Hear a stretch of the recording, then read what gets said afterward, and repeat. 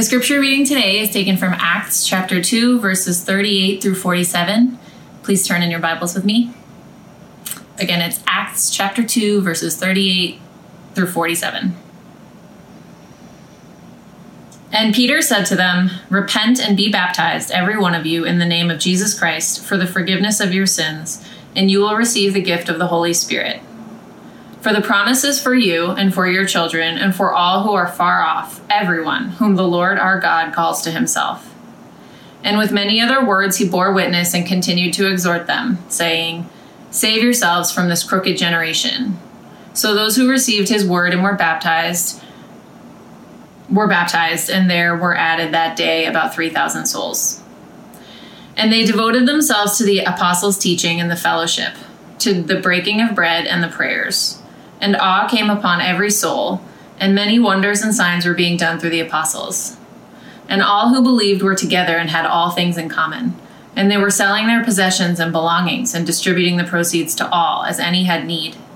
And day by day, attending the temple together and breaking bread in their homes, they received their food with glad and generous hearts, praising God and having favor with all the people. And the Lord added to their number day by day those who were being saved. This is the word of the Lord. Good morning, Holy Trinity. Pastor John Dennis here, and super excited about our text for today. Wasn't that a great story from Nastasia, hearing about her conversion and what God did in her life? Just amazing to hear how he broke into her life and flooded her with this sense of his love and his care and his adoption of her, and to see how this is leading to a new life. Last Sunday, I had the privilege of going to the Avinks house in Lawndale, and there were about 45 or 50 people there, all gathered together from two community groups, from one intentional Christian community. And they've been meeting outside, reading through the scriptures together, singing songs together, and then going inside to participate in listening to our recorded messages. And it's such a picture, what happened last Sunday and their gatherings in the neighborhoods, of what the New Testament church was like. Rooted around the word, singing God's praise together, sharing together in their life and in meals, and overlapping joy with one another. The sense of God's presence was tangible there last week, and I wish you all could have been there. But you ask the question, where does that come from, say, for Nastasia? Where did that come from for the New Testament church, for the text that we're about to look at? And part of the answer comes in the text in verse 37, which was not read, but I'm just going to reference in a moment. But it talks about them being cut to the heart, and it really literally means to be stabbed, to be pricked, to have their hearts convicted. And what we're going to see is that the beauty and the hope and the joy of the church comes from this deep sense of conviction and this deep sense of awe at realizing that Christ is who God says he is, that he is now reclining into heaven, having conquered his enemies. So my prayer for this morning is that all of us would be pricked in the heart, that our hearts would be responsive to who Jesus is, that we would be willing to repent, that we would be willing to receive his word and his spirit, to live this kind of communal life that we see happening in our city, but also that we see happening in the New Testament. Will you bow with me in prayer, and we'll get started on our text. Our Father in heaven, we love you. We thank you for this beautiful picture of Nastasia's baptism, but we also thank you for the beautiful picture of the 3,000 that were baptized in the text that we are looking at today. And we ask, Lord, that we need your spirit on all the households scattered across Chicago that are listening right now. We need you to show up. We need our hearts to be pricked with your power, with your conviction. Help us not to be hard-hearted, we pray, in the name of Jesus. Amen.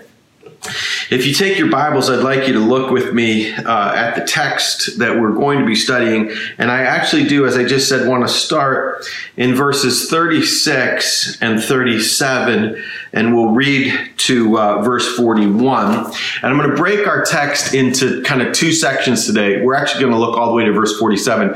But I want you to see kind of the roots of where this new life came from that you see in chapter 42 to 47, some of my favorite verses in the Bible. Where did it come from? What was the soil that this new life burst out of? It's almost like perhaps you've watched before one of those time-lapse videos where you see a plant sort of poking out of the ground and literally in sort of 30 seconds it growing and starting to kind of burst forth with life. And that's kind of what you see happening in this passage. It's almost like there's a time compression where these people have heard this loud noise. They've come and heard Peter's sermon. They're convicted of their sin because they realize who Christ is.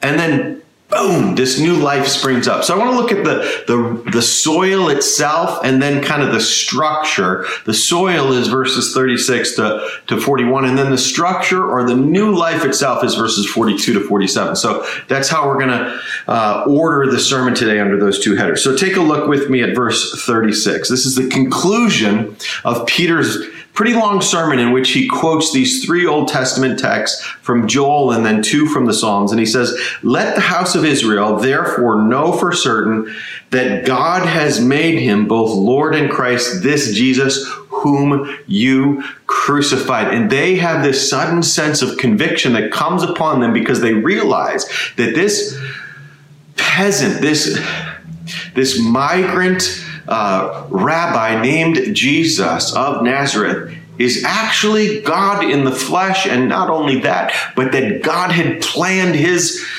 death and resurrection and then his reclining and ruling in heaven for our sakes, for the forgiveness of sins. Now listen to what it says, verse 37.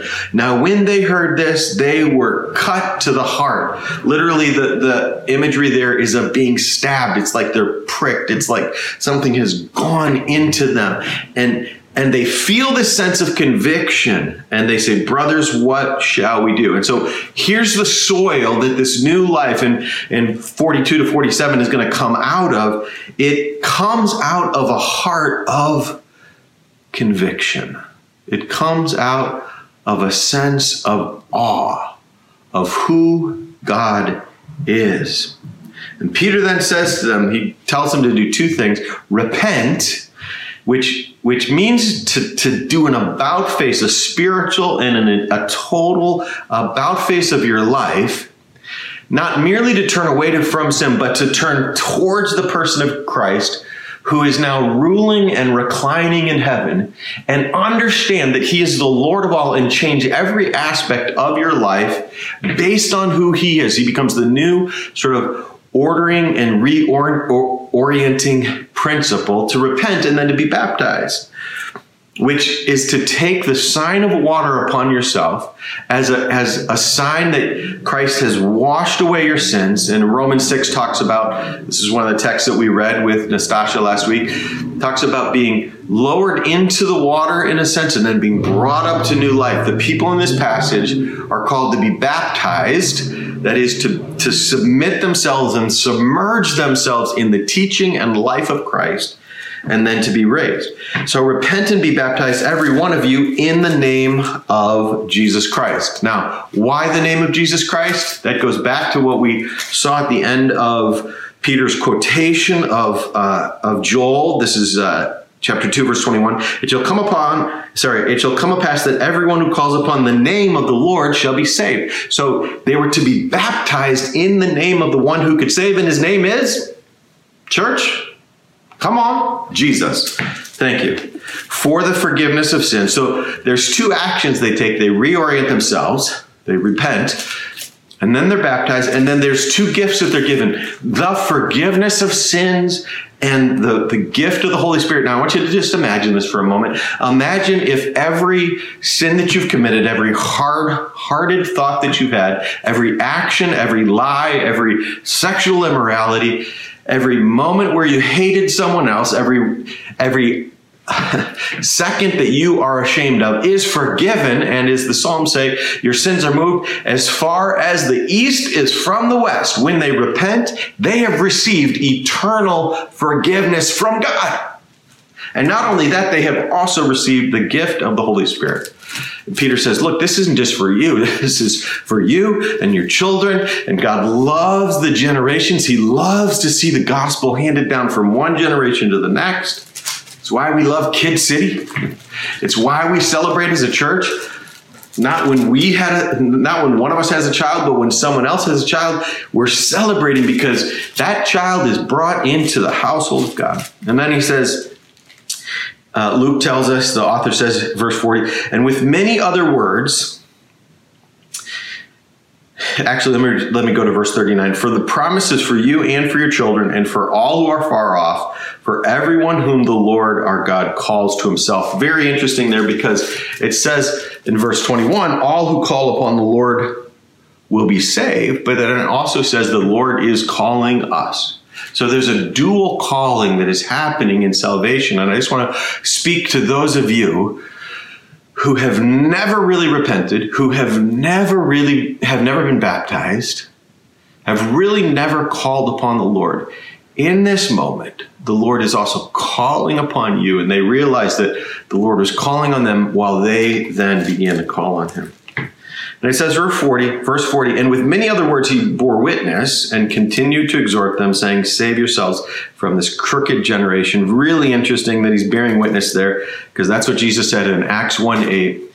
They said, hey, Jesus, is this the time when we're going to restore the kingdom to yourself? And he says that it's not for you to know the times and the seasons, but you will be my witnesses. And now here's Peter witnessing for Christ. Peter, the failed disciple. Peter, the one who had denied Christ. Peter, the one who was so ashamed of Jesus that he couldn't look him in the eyes after he denied him. This one, now that he's received the power of the Spirit, he is now witnessing, and 3,000 are saved. But he exhorts them. He says that he wants them to be saved, but he also says, save yourselves from this crooked generation. So those who received his word were baptized, and there were added that day about 3,000 souls. Can you imagine that? Last week, and I was there present for Nastasha's baptism, but you saw some of it this morning. Recorded. Imagine that happening 3,000 times over. What a sense of awe there would be. I love what it says in verse 43, and awe came upon every soul.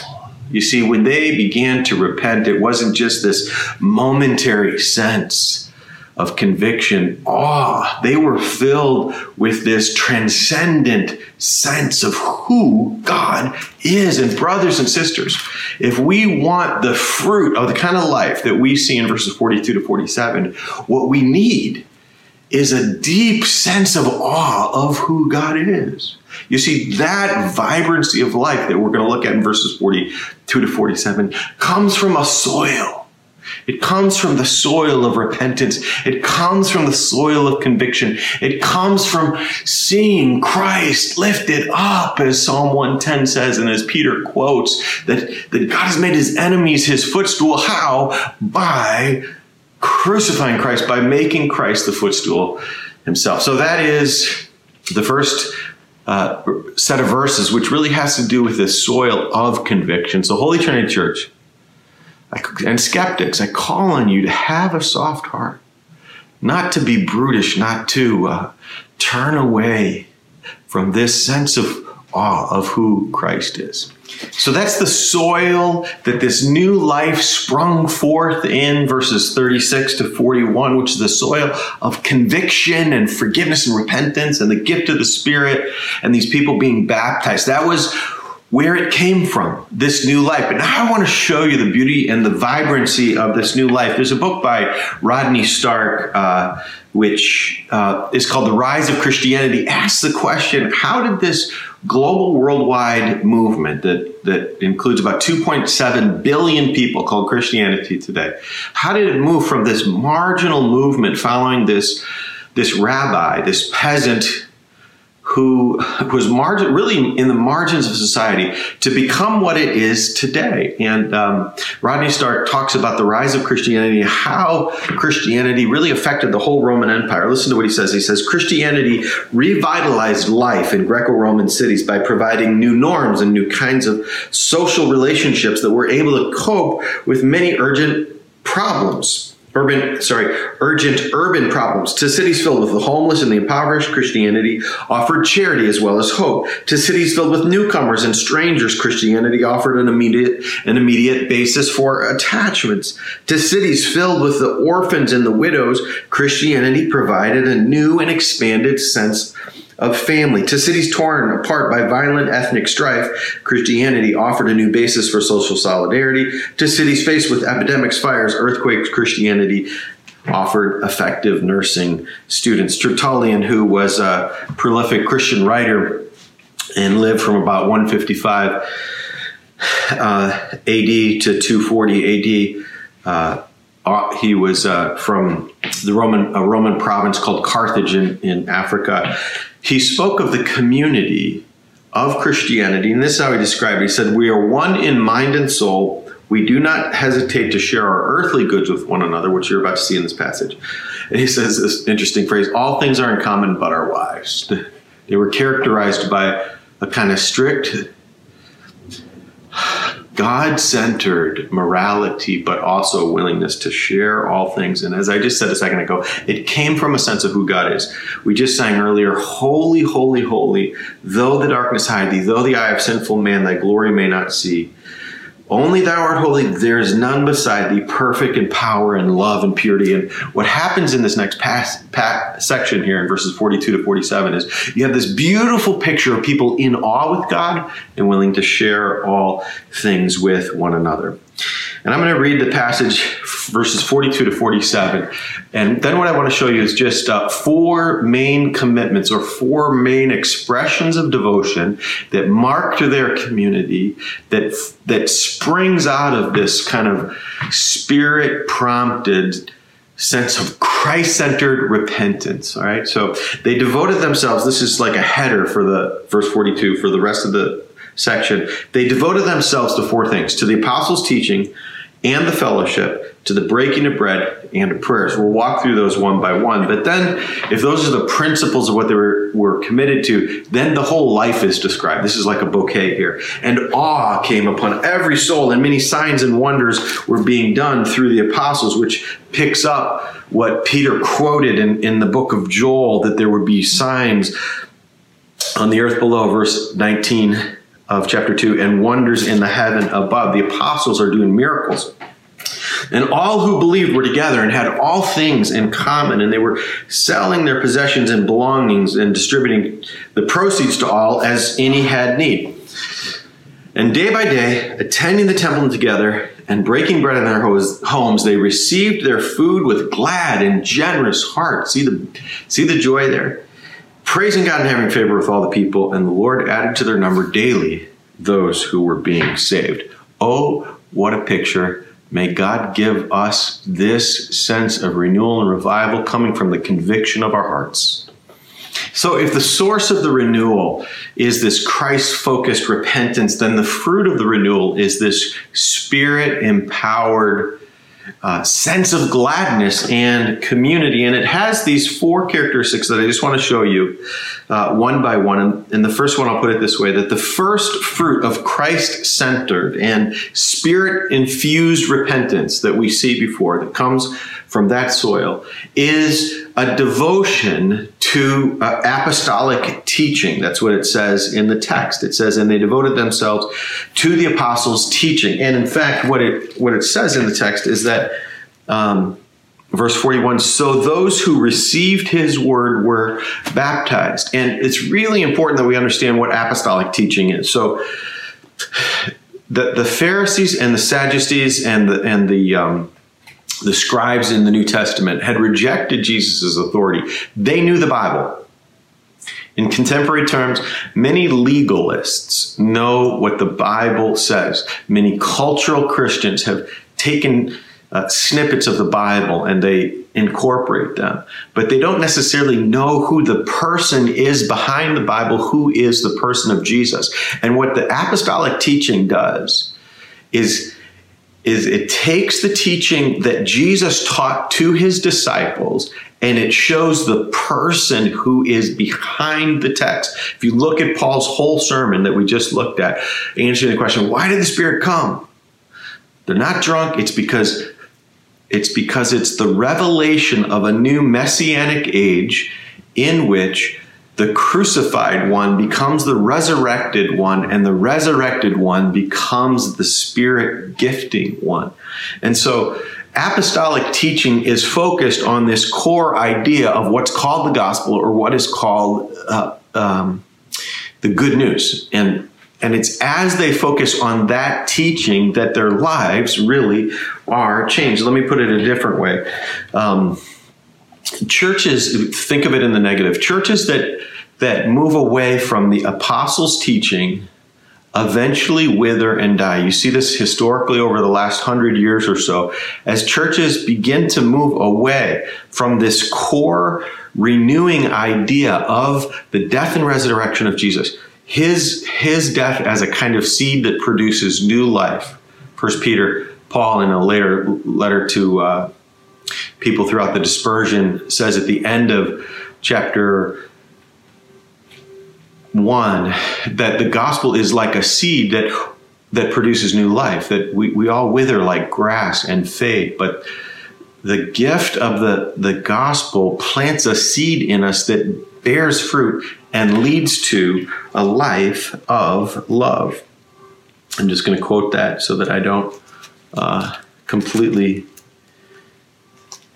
butcher what Peter actually wrote. So here's Peter, who is the one who had denied Christ, and this is what he writes at the end of chapter 1 in the book of Peter. He says, all flesh is like grass, and its glory like the flower of grass. The grass withers and the flower falls, but the word of the Lord remains forever. He says, this word is the good news that was preached to you.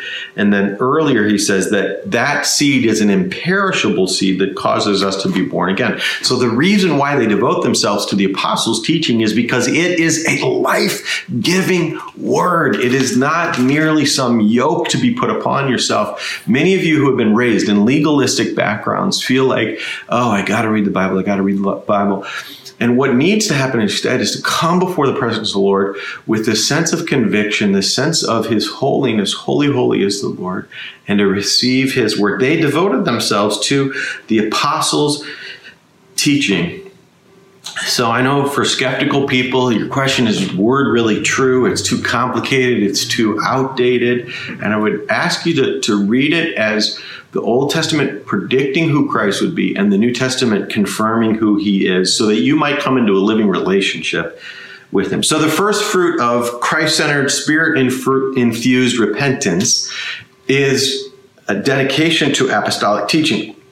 The second characteristic, it says in verse 42, is they devoted themselves to fellowship.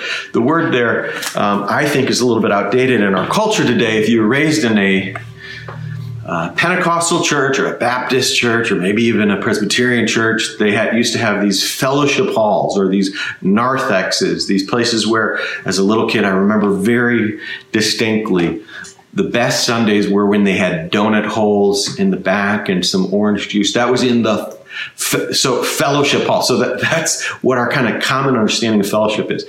And in some ways it's true. The word is koinonia. But what it means is a kind of deeply seated sense of oneness of mind, oneness of heart, being bound together through the peaks of life and through the valleys of life. But the idea of koinonia in the New Testament has this idea of both intensity, local intensity, but also extensity, the idea that we're connected to other people. So you see that especially in the book of Philippians, where Paul speaks of him being in jail, but he says he's connected to them. He speaks about 7 times of the idea of them having fellowship together. And even part of their fellowship in chapter 3, he says, is the fellowship with Christ's sufferings. So the idea of New Testament koinonia is much deeper, much more rigorous, much bolder than what we think of. And it's really important here, I think, to remember the words of Dietrich Bonhoeffer, who really rebukes us for holding up our idealized form of what community should look like and then not engaging in the community that is around us. Now, the description that we have in the book of Acts is so powerful. Listen to it. Awe came upon every soul. Those who believed were together and had all things in common. They were selling their possessions and belongings. This is what it looks like to have life in common, distributing proceeds to all as anyone had need. Now, what can happen is we can say, oh, we can never achieve that. Or we can remember some time in our past where we did have deep community and then compare our current community to some idealized form and never actually give thanks for the community that is around us. And this is what Bonhoeffer warns against in Life Together. He says, under a section on community, he says, if we do not give thanks daily for Christian fellowship in which we have placed, even where there is no great experience, no discoverable riches, but much weakness, small faith, and difficulty, he's saying we should give thanks because it actually liberates our souls to give thanks for what we have. And then he says, if on the contrary, we only keep complaining to God that everything is so paltry and petty and so far from what we expected, then we, listen to this as a warning, then we hinder God from letting our fellowship grow according to the measure and riches which are there for all of us in Christ Jesus. Brothers and sisters, in what ways do you and I hinder God's fullness of the expression of community by our complaining about the community that we are in rather than investing in it? It is like a family. It's like somebody who's complaining constantly about the family that they are in rather than also investing in that family and saying, what can we celebrate? So this second criteria, or the second characteristic, I should say, that comes from this spirit-filled repentance is this dedication to oneness. Really, koinonia at the heart of it has to do with having things in common and this kind of oneness. And may God, Holy Trinity, give us this devotion to his word and this devotion also to this kind of radical community. It's what we saw last Sunday with 40, 50 people celebrating this baptism. Now, two quick things by way of application. One is you have to believe that Christ has made this community a supernatural community. And then two, you have to live it out and practice it. So Bonhoeffer talks about the need for being thankful for it and articulating thanks for it. But he also says this. He says, Christian brotherhood is not an ideal which we must realize. So you don't create Christian community. It's rather a reality, this is powerful, created by God in Christ Jesus, in which we may participate when the Spirit came upon them and they realized that it was for men and women and Jew and Gentile and old and young and slave and free. When it was for all people, they realized this was so powerful, but then they gave themselves to living in light of that. And that's what we need here. God has created you skeptics for community. Embrace the triune God. Let it prick your heart and then come to embrace this kind of community. The second fruit of Christ-centered, spirit-infused repentance is this dedication to a rich fellowship together that gives thanks. So the third characteristic after apostolic teaching and this overarching idea of fellowship and community is the breaking of bread. It says that they devoted themselves to the breaking of bread. Now, what scholars argue a little bit about whether this really does signify the Lord's Supper. Here's what F.F. Bruce says. He says the breaking of bread probably denotes more than the regular the taking of food together.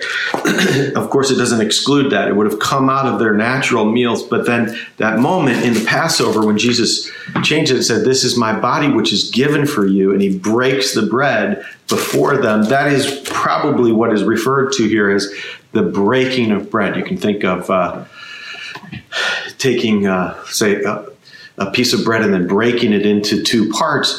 There's actually imagery there that some scholars believe relates to Jesus's giving of his body for us. So in the same way that his being broken, heals us in our brokenness. So here, the breaking of bread symbolizes not just a meal that we're having with one another, but a meal with Jesus that points back to the Passover and points forward to the meal that we are going to have in heaven. I've been reading a little bit recently by Willie Jennings talking about the Christian imagination.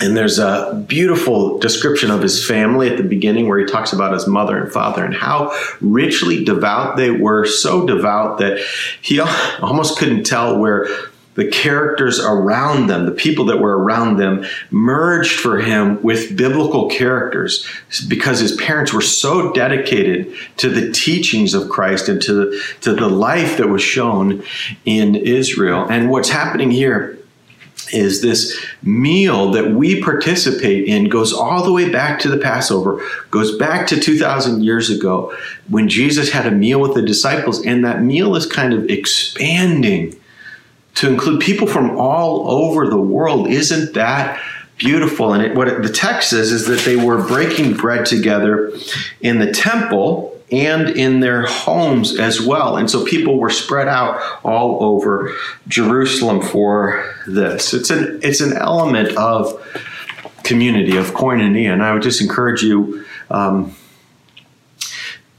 make this a part of your life where you are sharing meals with other people, meals of commonality, think of what it's like to have a meal with someone. You can't leave the meal without really knowing them better. And so this is part of the rhythm, you can almost think of these 4 characteristics as kind of the DNA of this heart-pricked faith. The DNA of a Christ-exalting community is one that says, look, we're going to look at God's word. We're going to be together in community. We're going to share meals together in one another's home. And you might say, look, I've been hurt by community. And many of us have been hurt by community. But Christ was hurt as well. His body was broken for you. So I ask you to make that investment, to put it in your budget, to take other people out for meals, what I sometimes call urban hospitality, to share with other people, to make your condo or your apartment a little place of justice and righteousness in our city today. So third characteristic is the breaking of bread, and then finally is prayers. And we really see this in their joy and gladness. There's a place where Oliver O'Donovan in his book on political theology, where he talks about recovering the roots of theology, references this idea that Yahweh is enthroned in the prayers and praises of his people. He says, so Yahweh's rule, that is God, receives its answering recognition in the praises of his people. And then he quotes Psalm 22, which says he's enthroned in their prayers. And that's what's happening in this passage. They've recognized the name of Jesus, and now Jesus is kind of being enthroned in their midst. Listen to what it says. They received their food with glad and generous hearts, praising God and having favor with all of the people. Awe had come upon them. The prayers here that are referenced probably were formal prayers, but they were also just the spontaneous prayers of the people. Now, in this weird Zoom culture that we live in today, just on Thursday, I was with my community group, and it was a little eerie. There's about 11 of us on the call, 9 different screens, and put us in those little breakout rooms. But there is something about bearing one another's burdens. And again, I would say in this moment, don't critique the frailty of the community that is there. Instead, in prayer, look for ways, turn outwards towards the other people in the community, and look for ways that you can bear other people's community. Instead of saying, look, the community only measures up to here for me. Say, how can I draw this community up by giving myself to others in prayers? That's the fourth fruit of Christ-centered and Spirit-infused repentance. When the heart is pricked, it shows forth in prayer as well. So this becomes a kind of bouquet in this passage of beauty. The opening header, verse 42, kind of gives a thesis from Luke that this is the DNA of what community looks like. The danger for us is that we work so hard on the external manifestation of the fruit that we don't work hard enough on our hearts, because where this community came from was really this sense of awe of who Christ is, this sense of our hearts being pricked by conviction that we participate in sin and that we also have rejected God, and yet he has come after us with his good news that when he was hanging on the cross, that he was hanging there for us. This is what he says. Peter says in his sermon, by a definite plan and foreknowledge of God, you crucified and killed by the hands of lawless men, but God raised him up, loosing the pangs of death, because it was not possible for him to be held by it. And now he sits ruling in heaven, and he's shared his Holy Spirit with you as well. There's an interesting place where Abraham Lincoln speaks a little bit about the timing of the Emancipation Proclamation. And he uses this analogy of a fruit tree. And he says that you cannot force fruit to come from a tree. And he says this because he felt like if he had made the Emancipation Proclamation earlier, even by a few months, he felt like it was possible that it could have been rejected. And he uses an analogy here of a pear tree. He says, a man watches his pear tree day after day, impatient for the ripening of the fruit. Let him attempt to force the process, and he may spoil both the fruit and the tree, but let him patiently wait, and the ripe pear at length falls into his lap. And I love that, and I'll just close with that, is that there is a sense of us needing to wait upon the Lord. We need this fruit in our community.